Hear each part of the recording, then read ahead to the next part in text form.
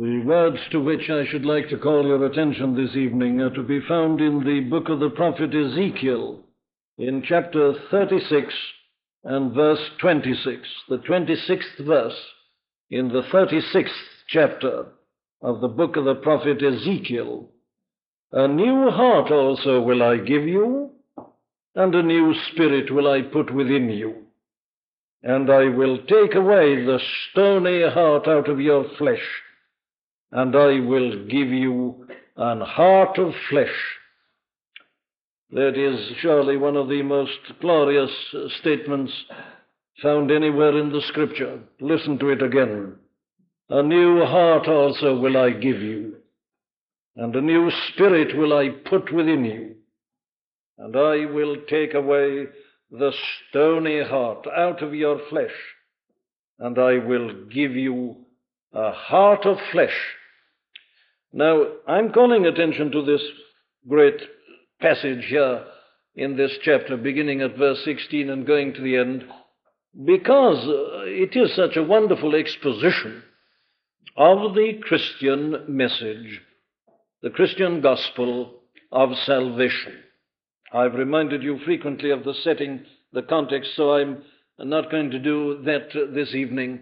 It's a passage that can be easily understood. It is at one and the same time the message of God to the children of Israel in their captivity in Babylon, but it's a foreshadowing also of the gospel of the New Testament. And I'm calling attention to it because more and more it seems to me that the trouble with so many is that they've never really understood the terms of the gospel.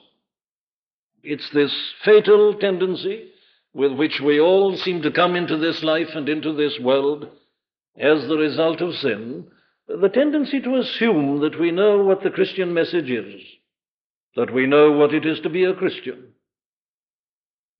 And then when we truly become Christians, we are amazed at the way in which we've been so blind and ignorant. And therefore it is the great business of preaching to unfold this and to expound it. And all we have to do is to take the Scriptures, because the Scriptures are constantly doing this. And here I say it is done in a particularly clear manner. Here is the problem, if you like. How can we ever get back to God and to that place in which God can bless us? That's the need of men. It was the one need of the children of Israel. Away from God in a strange country. And the one thing was, how could they get back? How could they get into that position where God again could smile upon them and bless them? Well, here is the great announcement. God makes the announcement, and he says, I will take you from among the heathen and gather you out of all countries and will bring you into your own land. Then will I sprinkle clean water upon you, and ye shall be clean. From all your filthiness and from all your idols will I cleanse you. A new heart also will I give you, and a new spirit will I put within you, etc. Now then, the first great principle is that it is all of God. This isn't a human philosophy. This isn't men seeking for God or seeking a way of escape and at last finding it. No, it's an announcement coming from God. It's all of God. And the second thing which we must never lose sight of is this: the order in which these things are put. That can never be emphasized too much. The first thing, as we saw last Sunday night, the first thing that is absolutely essential to us is that our sins should be forgiven, that we should be reconciled to God, that our transgressions and our iniquities should be blotted out. Now, it's no use going further unless we are clear about that. Men's first need is to be forgiven. Of course, we don't like that. We don't like the doctrine of sin. We don't like the doctrine of the atonement. It all sounds, as we say, the natural men say, so legalistic. We don't like this idea of the wrath of God and the need of a sacrifice. The whole world of men rebels against that. They say we want help from God. But there is no help coming to anybody from God until you're in the right relationship to God. And there is only one way to be rightly related to God, and that is to be in the Lord Jesus Christ. There is one God and one mediator between God and men, the man Christ Jesus, who gave himself a ransom for all, ready to be declared in due time. Now that's absolutely basic and fundamental. And my friend, I'm emphasizing it for this reason, that what I'm now going to say this evening will have no application at all to you, and cannot, unless you're agreed about that first point. The first need is to be sprinkled with clean water, is to be cleansed from all our filthiness and from all our idols. In other words, if we haven't seen ourselves as vile and foul and hopeless sinners in the sight of God, so desperate that nothing but the death of God's Son on the cross could possibly save us, I say it with reverence, God has nothing to say to us. That is the beginning. We start with repentance and an utter, absolute dependence upon Jesus Christ, the Son of God, and his perfect work. There is no relationship between God and men except in and through Jesus Christ and him crucified. Every other supposed relationship is a false one. It's a make-believe. It is spurious. It's a lie. And I say so on the authority of this word. If it were possible for men to know God and to be reconciled to him and to be blessed by him apart from Jesus Christ, well, then I say that the death of Christ on the cross is the most colossal waste that the world has ever seen. It should never have happened. It should never have been allowed.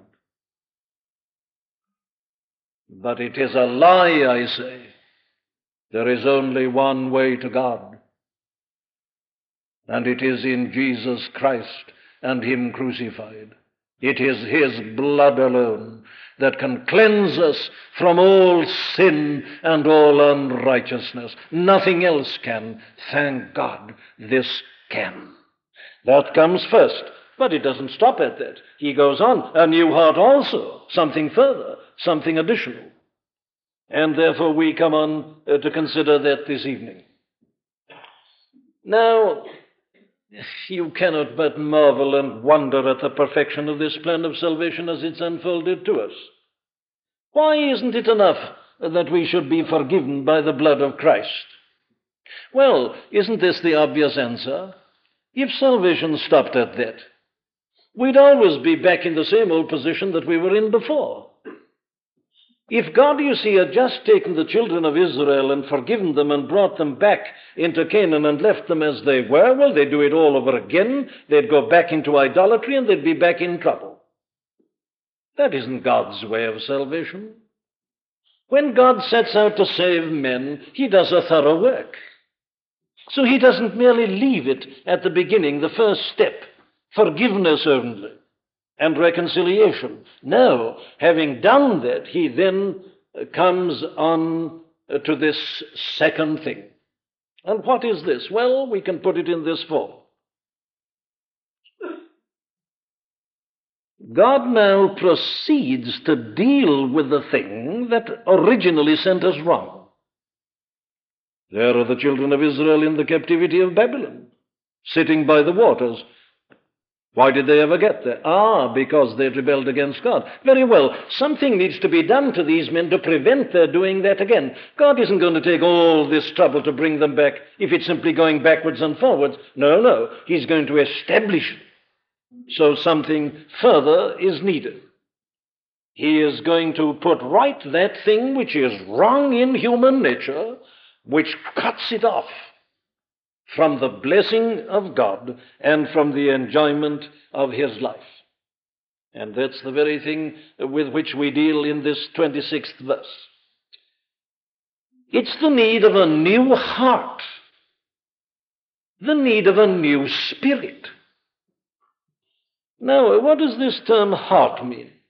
Well, as you know, in Scripture, the term heart is a term that must be watched and handled carefully always. Generally, as here, it means the center of a man's personality. We tend to confine the word heart, don't we, to the emotions and to the sensibilities. But in Scripture, the word heart has a wider connotation than that. It's more inclusive than that. It really means that most central part of man's being and personality, and especially, therefore, his mind. His mind, which is, after all, the biggest and the greatest thing in men. What differentiates man finally from the animal is the mind. This is a part of God's image in men. Man's mind and understanding. That's the real center. The mind, if you like, and the will. So the heart stands for that. Then what does it mean by spirit? Well, spirit means, of course, attitude. It also means motive. It means our reason for doing things, the kind of force that leads us to our decisions, our motives, our motivation. Very well, here is an announcement. A new heart also will I give you, and a new spirit will I put within you. And I will take away the stony heart out of your flesh, and I will give you an heart of flesh.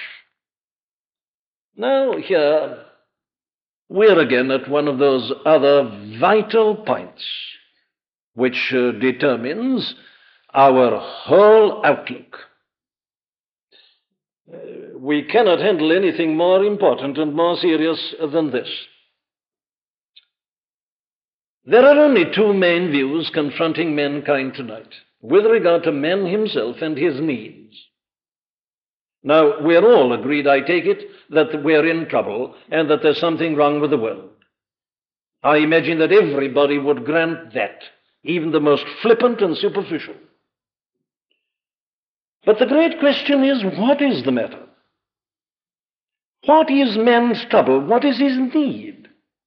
What needs to be done in order that we can be put right and that we can enjoy life under the hand and under the blessing of God? Now then, it's over this very doctrine in this 26th verse that the great divide comes. There are two views. The popular view, the non-biblical view, is this. It says that man is fundamentally and essentially good, but that his real trouble is due to the fact that he doesn't live up to what he is and what he knows he ought to be. Now, there is the statement that matters.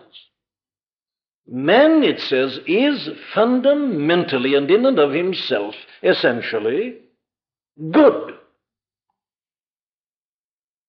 Therefore, what he needs in his failure and in his misery is, he needs instruction, he needs teaching, he needs encouragement, he needs help, he needs examples. He's not bad, they say. He's not fundamentally wrong and hopeless. No, no. Man himself, as a being, is essentially right and straight and good. The basis of his life is, as it were, all right. It's in the superstructure he goes wrong. So, you see, all the attention is paid, according to that view, to giving men knowledge and information. I've often dealt with this, I needn't keep you. It's the whole rationale of the non-Christian view of life. It's been the controlling theory for the last 100 years. The possibility of improving men. because that is all it says that man needs, is to be improved. He doesn't need to be changed. He needs to be made better. And of course it can be done. And you go in, you tackle the problem all along the line. Housing, of course. Environment, tremendously important. They say it's impossible for anybody to live a good life in bad circumstances and surroundings. They don't seem ever to have read the histories which show us that there have been glorious saints living in slums. They just take it for granted. They say it can't happen. Bad surroundings make bad people. Good surroundings make good people. Slum clearance. Now, don't misunderstand me. Politically, we all must believe in slum clearance. But the question I'm asking is this: do we really believe that by putting men in new houses we'll make new people of them? That's the question. But that's the idea, you see. So you take the problem socially, economically, educationally, culturally, and so on and so forth. And in these various ways, you're going to improve men. Fundamentally, you see, he's all right. There's a good basis here. It's just that the building hasn't always been right. Or there's good life there. It just needs to be drawn out. You look at it in the raw, it's a little bit rough. But you take it in, as it were, and give it better food and groom it well. And then you've got a marvelous animal showing his paces and doing wonderful things. That's the argument. You're familiar with that view. But over and against that, you see, comes the biblical view.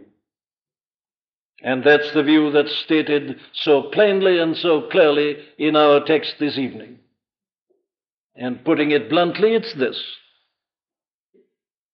The biblical view says that man is radically and basically, foundationally, fundamentally wrong. That the trouble with him is not in the superstructure, but in the very foundation itself. That man's trouble is not that he is wrong in certain respects, but that he himself is wrong. That he is wrong in his heart, in the very center of his being, in the very core of his personality. And that therefore what he needs above everything else is not instruction and information and example and encouragement, or a kind of fillip to his good efforts, but that what he needs is a new nature, is a new heart, is a new spirit. Now, you see, it is, as I've said, a dividing line. It's a complete watershed. You are either in one or the other of these two positions. You can't hold both at the same time.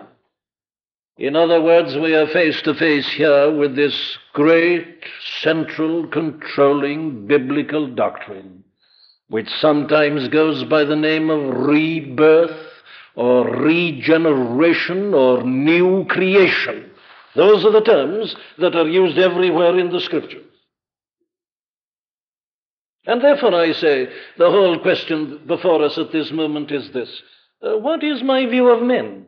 Is man a creature who is so fallen, so lost, that he can't be improved?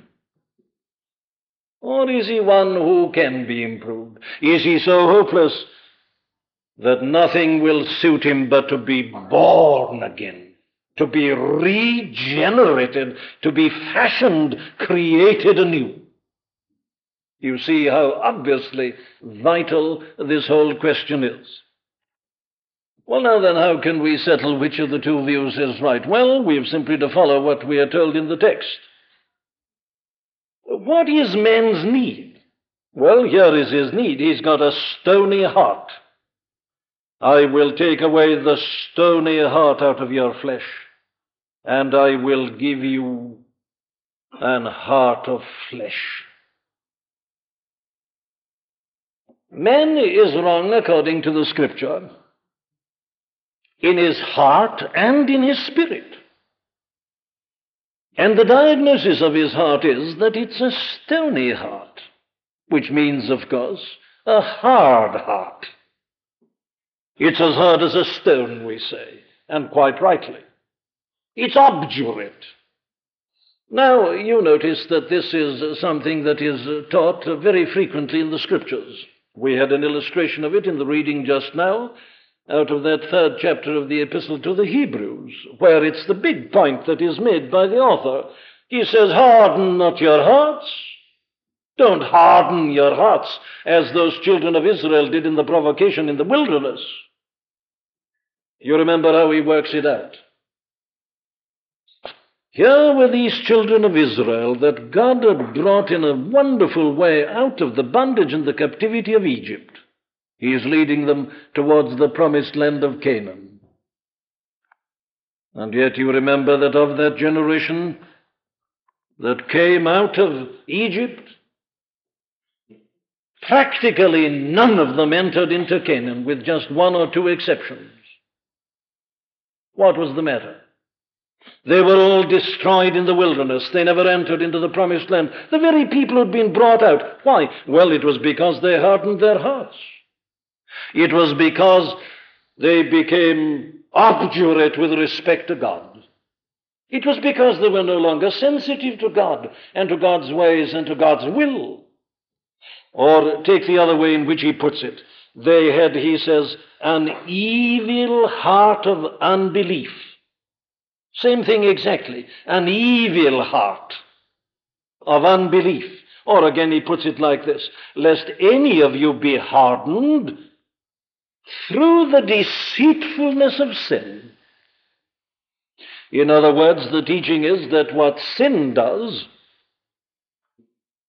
is to harden our hearts, to make them irresponsive, to make them impervious to truth. Now, this is clearly something that is of vital concern to us all. The devil comes, you see, and tempts as he did at the very beginning. And what he always does is to try to put something between men and God. Men had been made by God, and there he was in correspondence, listening to God, waiting for his voice, expecting his message day by day.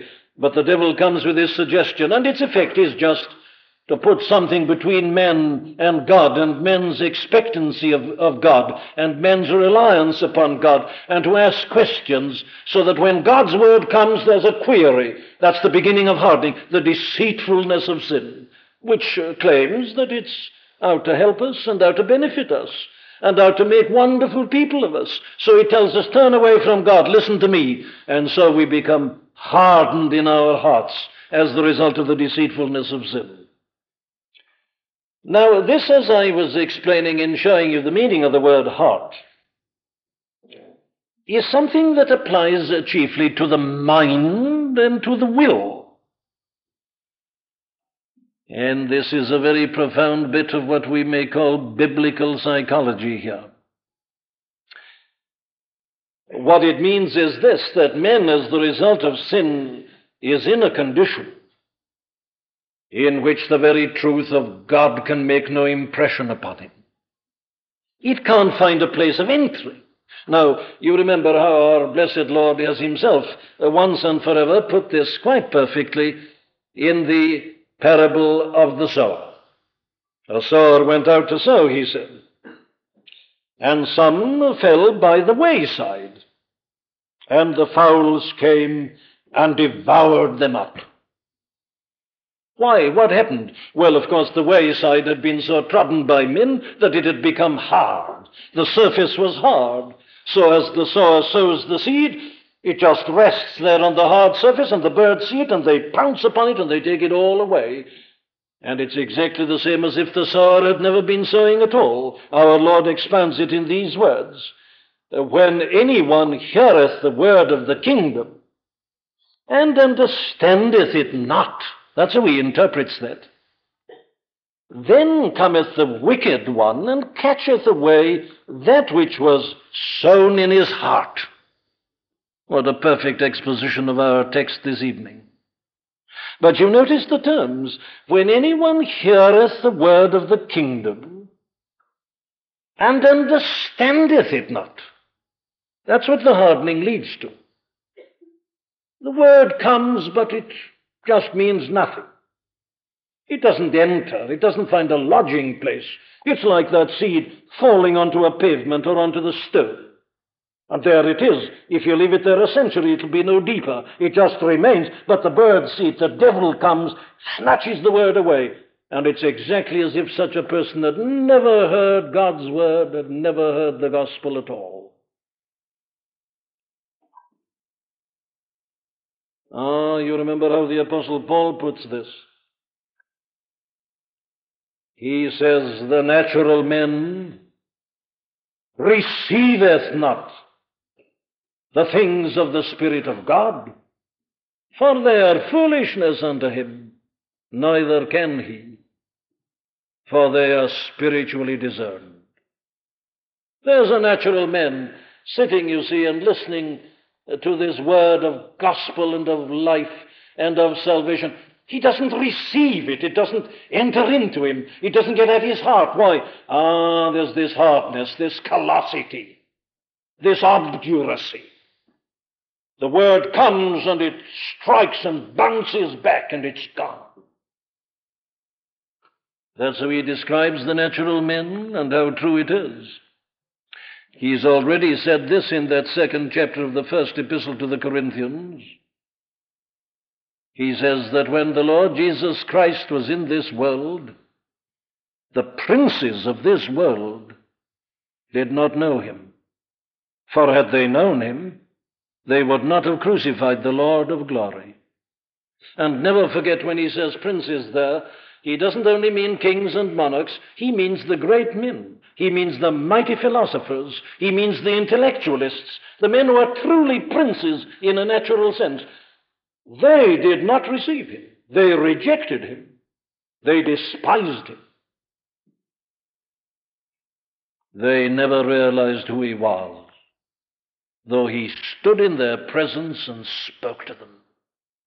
The natural man receiveth not the things of the Spirit of God. Why? Well, if we may expound that again by another statement of the apostle, there's only one answer. They were dead in trespasses and in sins. Very well, what does all this mean in actual practice? Well, let me put it in this form. The man who's got a hard heart is a man who is dead to everything spiritual. Spiritual things, as the apostle puts it, just mean nothing at all to him. He's absolutely dead to God. God is there in the heavens in eternity, looking upon the earth. He's made the earth. He controls it. He sends the seasons, spring, summer, autumn, winter. He sends a day of glorious sunshine like this. And these people see nothing at all. They never see God. They don't stop to think at a deep level. They just take it as it comes and curse if it's raining. They don't see God in all the marvel and the glory of it all. They're absolutely dead to God. Now, you see, compare such a man with one of the saints. Read the biography of a saint over against the biography of a man who didn't believe in God and who had a hard heart. And you'll find that the saint's life is a romance because he's in relationship to God. And God does amazing things with him. He doesn't know what's going to happen next. He's alive and alert to God. His whole life is centered upon God. Read about a man like Abraham. Read about Moses. Read about David. Read all these men, and you'll find that their life is centered on God. They're alive and alert, responsive, but this other man is absolutely dead to God. Doesn't believe in God, or if he does, he never thinks about him. He lives his life entirely apart from God, as if there were no God. God doesn't just touch him at all. There's no imprint, no impress made upon his life at all. He's just dead to God because of his hard heart. But they're not only dead to the being of God, they're dead to the fact of their own soul. They never stop to consider and to realize that they've got such a priceless possession within them. They spend the whole of their time, you see, in thinking of themselves in terms of this life and of this world only.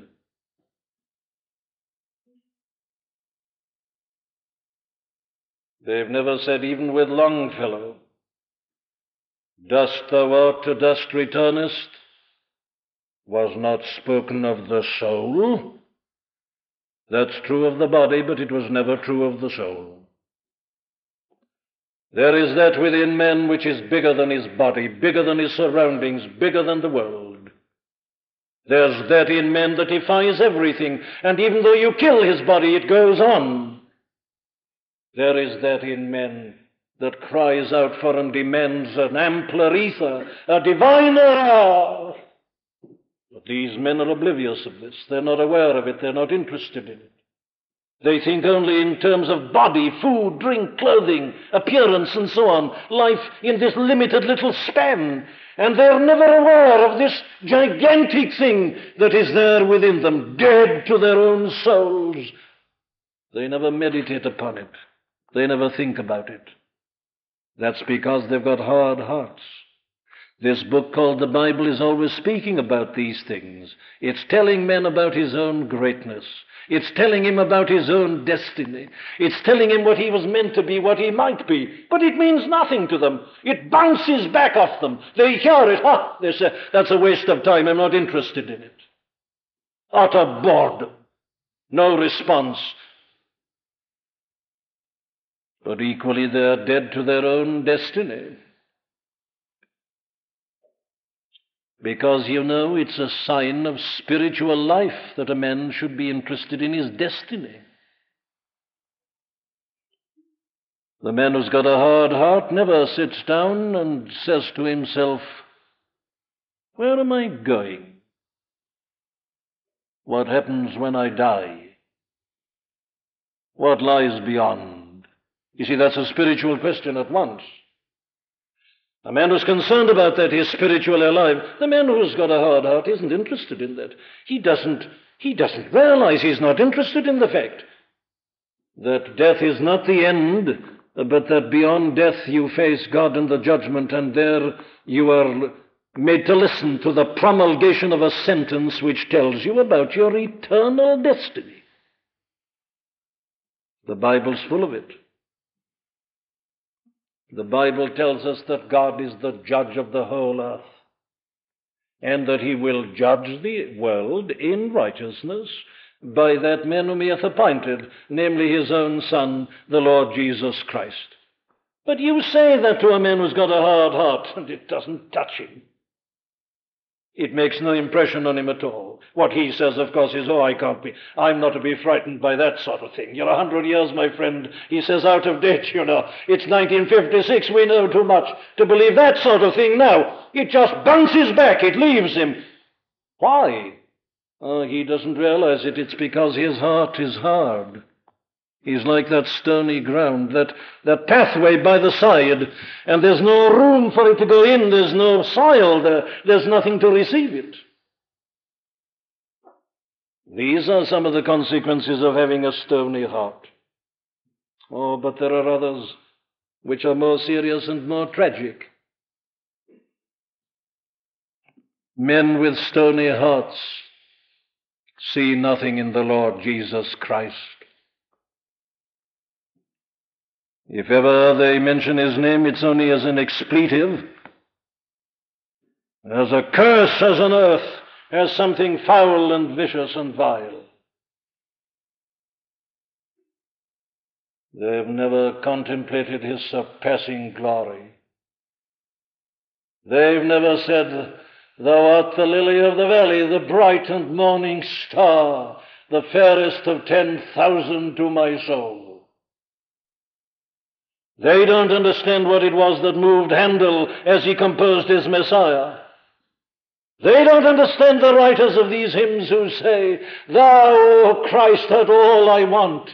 Jesus, the very thought of thee with sweetness fills my breast." No, Christ. It's because their hearts are hard. There are people who can sit and look at the most pathetic and moving drama that pulls and tugs at your heartstrings, and they are left unmoved and untouched. There are people who can listen to the most glorious oratorios and they're bored. There are people who can read the most sublime poetry and see nothing in it. There are people who can stand and look at an amazing sunset and be interested in something that's on the ground. The trouble is, you see, they have no appreciation.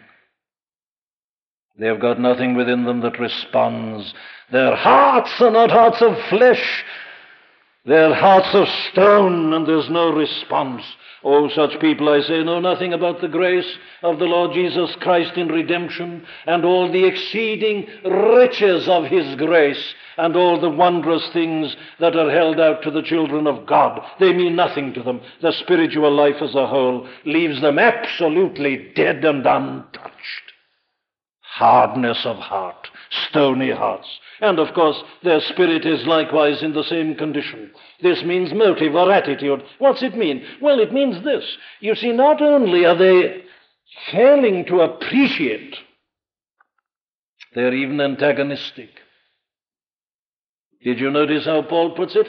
The natural man, he says, receiveth not the things of the Spirit of God. There's a fact. But why doesn't he? They are foolishness unto him. That's antagonism. The natural mind, says the apostle again in the 8th of Romans and in the 8th verse, the natural mind is enmity against God. Spirit. Motive. It's a hatred of God. And nothing less than that. You see, it doesn't stop at merely a lack of response. There is a positive opposition, a definite antagonism. Oh, let me again put it in one phrase which was used by John in the 3rd chapter of his gospel in the 19th verse. He puts it like this: this is the condemnation, that light is come into the world, or has come into the world. Well, why doesn't everybody believe in it and bask in it? This is the condemnation, that light is come into the world, and men love darkness rather than light, because their deeds were evil. Spirit, a hatred of it. Why? Well, because that which makes manifest is light. And when the light comes, it exposes the hidden things of darkness, and man doesn't like that, so he hates the light. He says, if that light comes, I shan't be able to go on doing these things. Therefore, put out the light. Like those men in Gadara, you remember, when our blessed Lord had driven the devils out of that poor, possessed, lunatic men, and he was seated and clothed and in his right mind. Instead of thanking him, they besought him to depart out of their coasts. Why? Well, because he'd driven the devils into the swine, and the swine had hurtled themselves to destruction down in the depths of the sea. They said, if this man stays here, he's going to ruin our trade. He's making things impossible. Therefore, get rid of him. Get rid of the light, in order that you may go on enjoying the hidden things of darkness. Man's spirit is wrong, as well as his heart. Oh, need I keep you? Isn't it obvious? Is there anything that can be more hopeless than this? Is it just enough to teach such men? Our Lord himself has said that it isn't. Is there any point in going on sowing seed onto this bypath, this path by the side of the field, where there's no possibility of its going in or producing anything, and where the birds come at once and take it? Why, you're simply wasting seed. Nothing can be done for such a person. Is teaching alone going to do it, I ask? Is appealing alone going to do it? What's the use of appealing to a man who hates God? What's the use of appealing with the greatest tenderness imaginable to a man who regards God and all that belongs to him as foolishness? No, it's obvious. The Scripture is right, isn't it? What such a man needs is a new heart, a new spirit. Do what you like to him as he is, and you'll never avail anything. You cannot get a crop off a pathway. You need new soil. You need a new heart, a new spirit, a new everything. That's the very thing that is promised and offered in this blessed and glorious gospel. A change of heart, a change of spirit. Oh, let me use these grand New Testament terms again. The rebirth, the thing that our Lord said to Nicodemus, you must be born again. Regeneration, new life, the dead receive, a new heart, a new creation. Had you realized that this is the gospel? The gospel of Jesus Christ is a miracle. It doesn't improve men, it makes them anew. It literally gives us a new heart and a new spirit, absolutely new. Need I emphasize, therefore, what is emphasized here so plainly in the text and in all the context? This is God's action. No one can make a Christian but God. A man can't make himself a new heart. A man can't change his own spirit. Listen, can the Ethiopian change his skin or the leopard his spots? As easily can a man give himself a new heart. Have you ever tried to give yourself a new heart? Have you ever tried to be interested in the Bible? Have you ever tried to make yourself a new man? Well, if you have, you know you can't do it. It can't be done. The Ethiopian cannot change his skin or the leopard his spots. But thank God we're not asked to. It's God who says, a new heart also will I give you, and a new spirit will I put within you, and I will take away from you the stony heart out of your flesh, and I will give you an heart of flesh. It's God alone who can work miracles. No man can work a miracle, but God does work the miracle. It's the whole miracle of redemption. What's it mean? Well, here it is in these phrases, a heart of flesh. And what does this mean? Well, it's the exact opposite of all I've been saying. It means this. And had you realized this? God in Christ offers to put a new principle into your life. Something that wasn't there before. Something that makes you, therefore, entirely different. What is this new principle of life? Well, essentially it's this. Again, you start with the mind. It's a new ability to see and to apprehend truth. Oh, I thank God for the fact that there are dozens, not to say hundreds of people in this congregation at this moment who know exactly what I'm saying, and who many of them have said this very thing to me, as I've said it myself. This is how this new man speaks. He says, you know, what I cannot understand is this. How could I have missed it? How could I have failed to see it? It's so plain. It's there everywhere. Or sometimes perhaps they put it like this still more plainly. Having been converted and having had this new heart with this new principle of life and this new understanding, they are very anxious, of course, that those who are nearest and dearest to them should have it also. And sometimes they become a little bit impatient with them. And I just have to plead with them to be patient. But they say they can't see it and it's so obvious. And I say to them, yes, you were like that a short while ago. But I'm simply emphasizing, you see, what a miracle it is. That this new principle makes the thing so plain and clear that one simply cannot believe after a while that one ever was blind to it. And yet we were all like that by nature. But when the new principle is given, when the new heart is put in, why, we begin to see things. The Bible is so plain. It's such an interesting book. It's an exciting book. It's a romantic book. And here is truth stepping out to meet us, as it were. This marvelous truth about God and creation and man and what he is, and I myself and my soul, my sinfulness, Christ as my Redeemer, my new relationship to him, and so on. So that the testimony of every man who has received the new heart is this: whereas I was once blind, now I see. He's in a new world. He feels he's a new man altogether. I live yet not I, he says.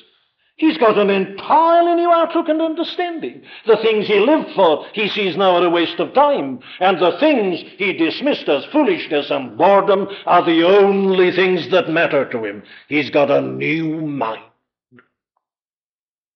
Oh, listen to Paul again. The princes of this world, he says, you remember, knew him not, for had they known him, they would not have crucified the Lord of glory. But God hath revealed these things unto us by his Spirit. The Spirit which searcheth all things, yea, the deep things of God. God, he goes on to say, hath not given us the spirit that is of the world, but the Spirit that is of God, that we may know the things that are freely given to us of God. We come to this knowledge. We have the mind of Christ.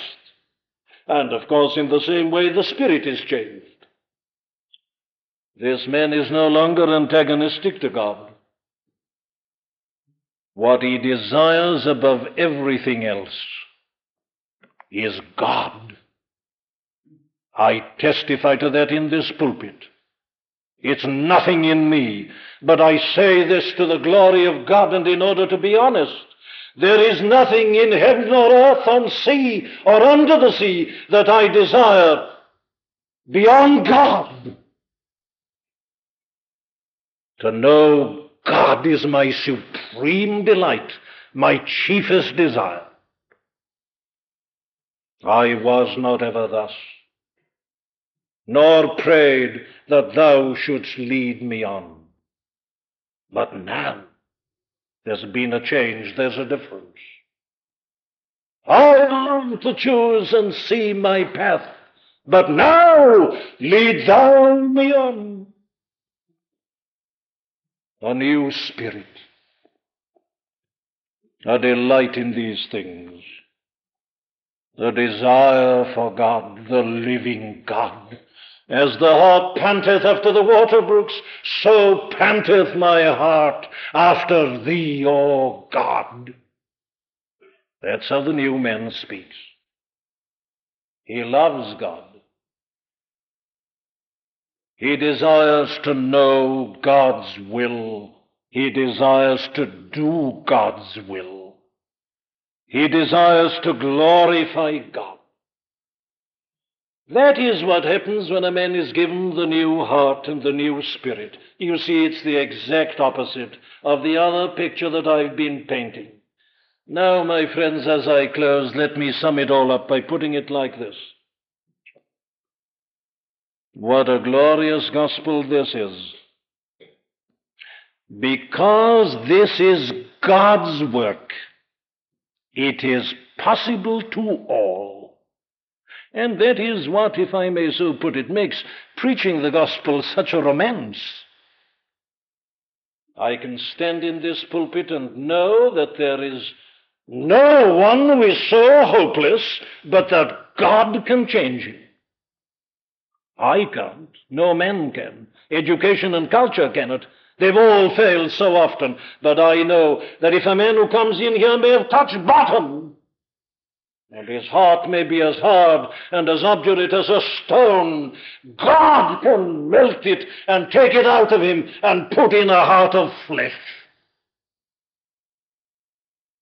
The vilest blasphemer and rejecter of God and of Christ has as much a chance of becoming a saint as the most respectable person in the land. Thank God. Because it's God's work, because it's a miracle, because it's the power of God unto salvation. He is able to do it. He has been doing it down the running centuries. He's still doing it. He'll go on doing it until the number of the elect is complete. So my final question is this. Has it happened to you? Come, let's be quite frank and personal. Have I been boring you this evening? Do you wish I'd finished long ago? It includes that, you know. 2 to 3 hours film isn't too long, is it? It's a shame if a boxing match ends in 10 minutes. Is this too long? Talking about you and your soul, your eternal destiny, God, the everlasting, glorious, ineffable God, the Lord Jesus Christ, and his abasement, his death upon the cross. Does it mean anything to you? Or does it just strike your heart as the seed struck the wayside? Does it just fall on you and bounce off, and you don't want to hear it again, and you see nothing in it? Is it that? Well, my dear friend, I trust it's plain and clear. If it is that, it's because your heart is hard, it's stony. It's like that wayside that never bears a crop. It's so unlike that field over there, with a glorious crop, 30-fold, 60-fold, some 100-fold. Oh, I ask you, is your heart hard, or have you got this heart of flesh? What's your spirit like? Is it antagonistic to God and these things? Or have you got a hunger for them, a thirst for them, a desire to know them? You'll never have a more important question put to you than that. Because you remember how that man put it in the 3rd of Hebrews. The people with the hard heart, the evil heart of unbelief, the people who didn't receive the word mixed with faith, perished in the wilderness, and their carcasses were seen.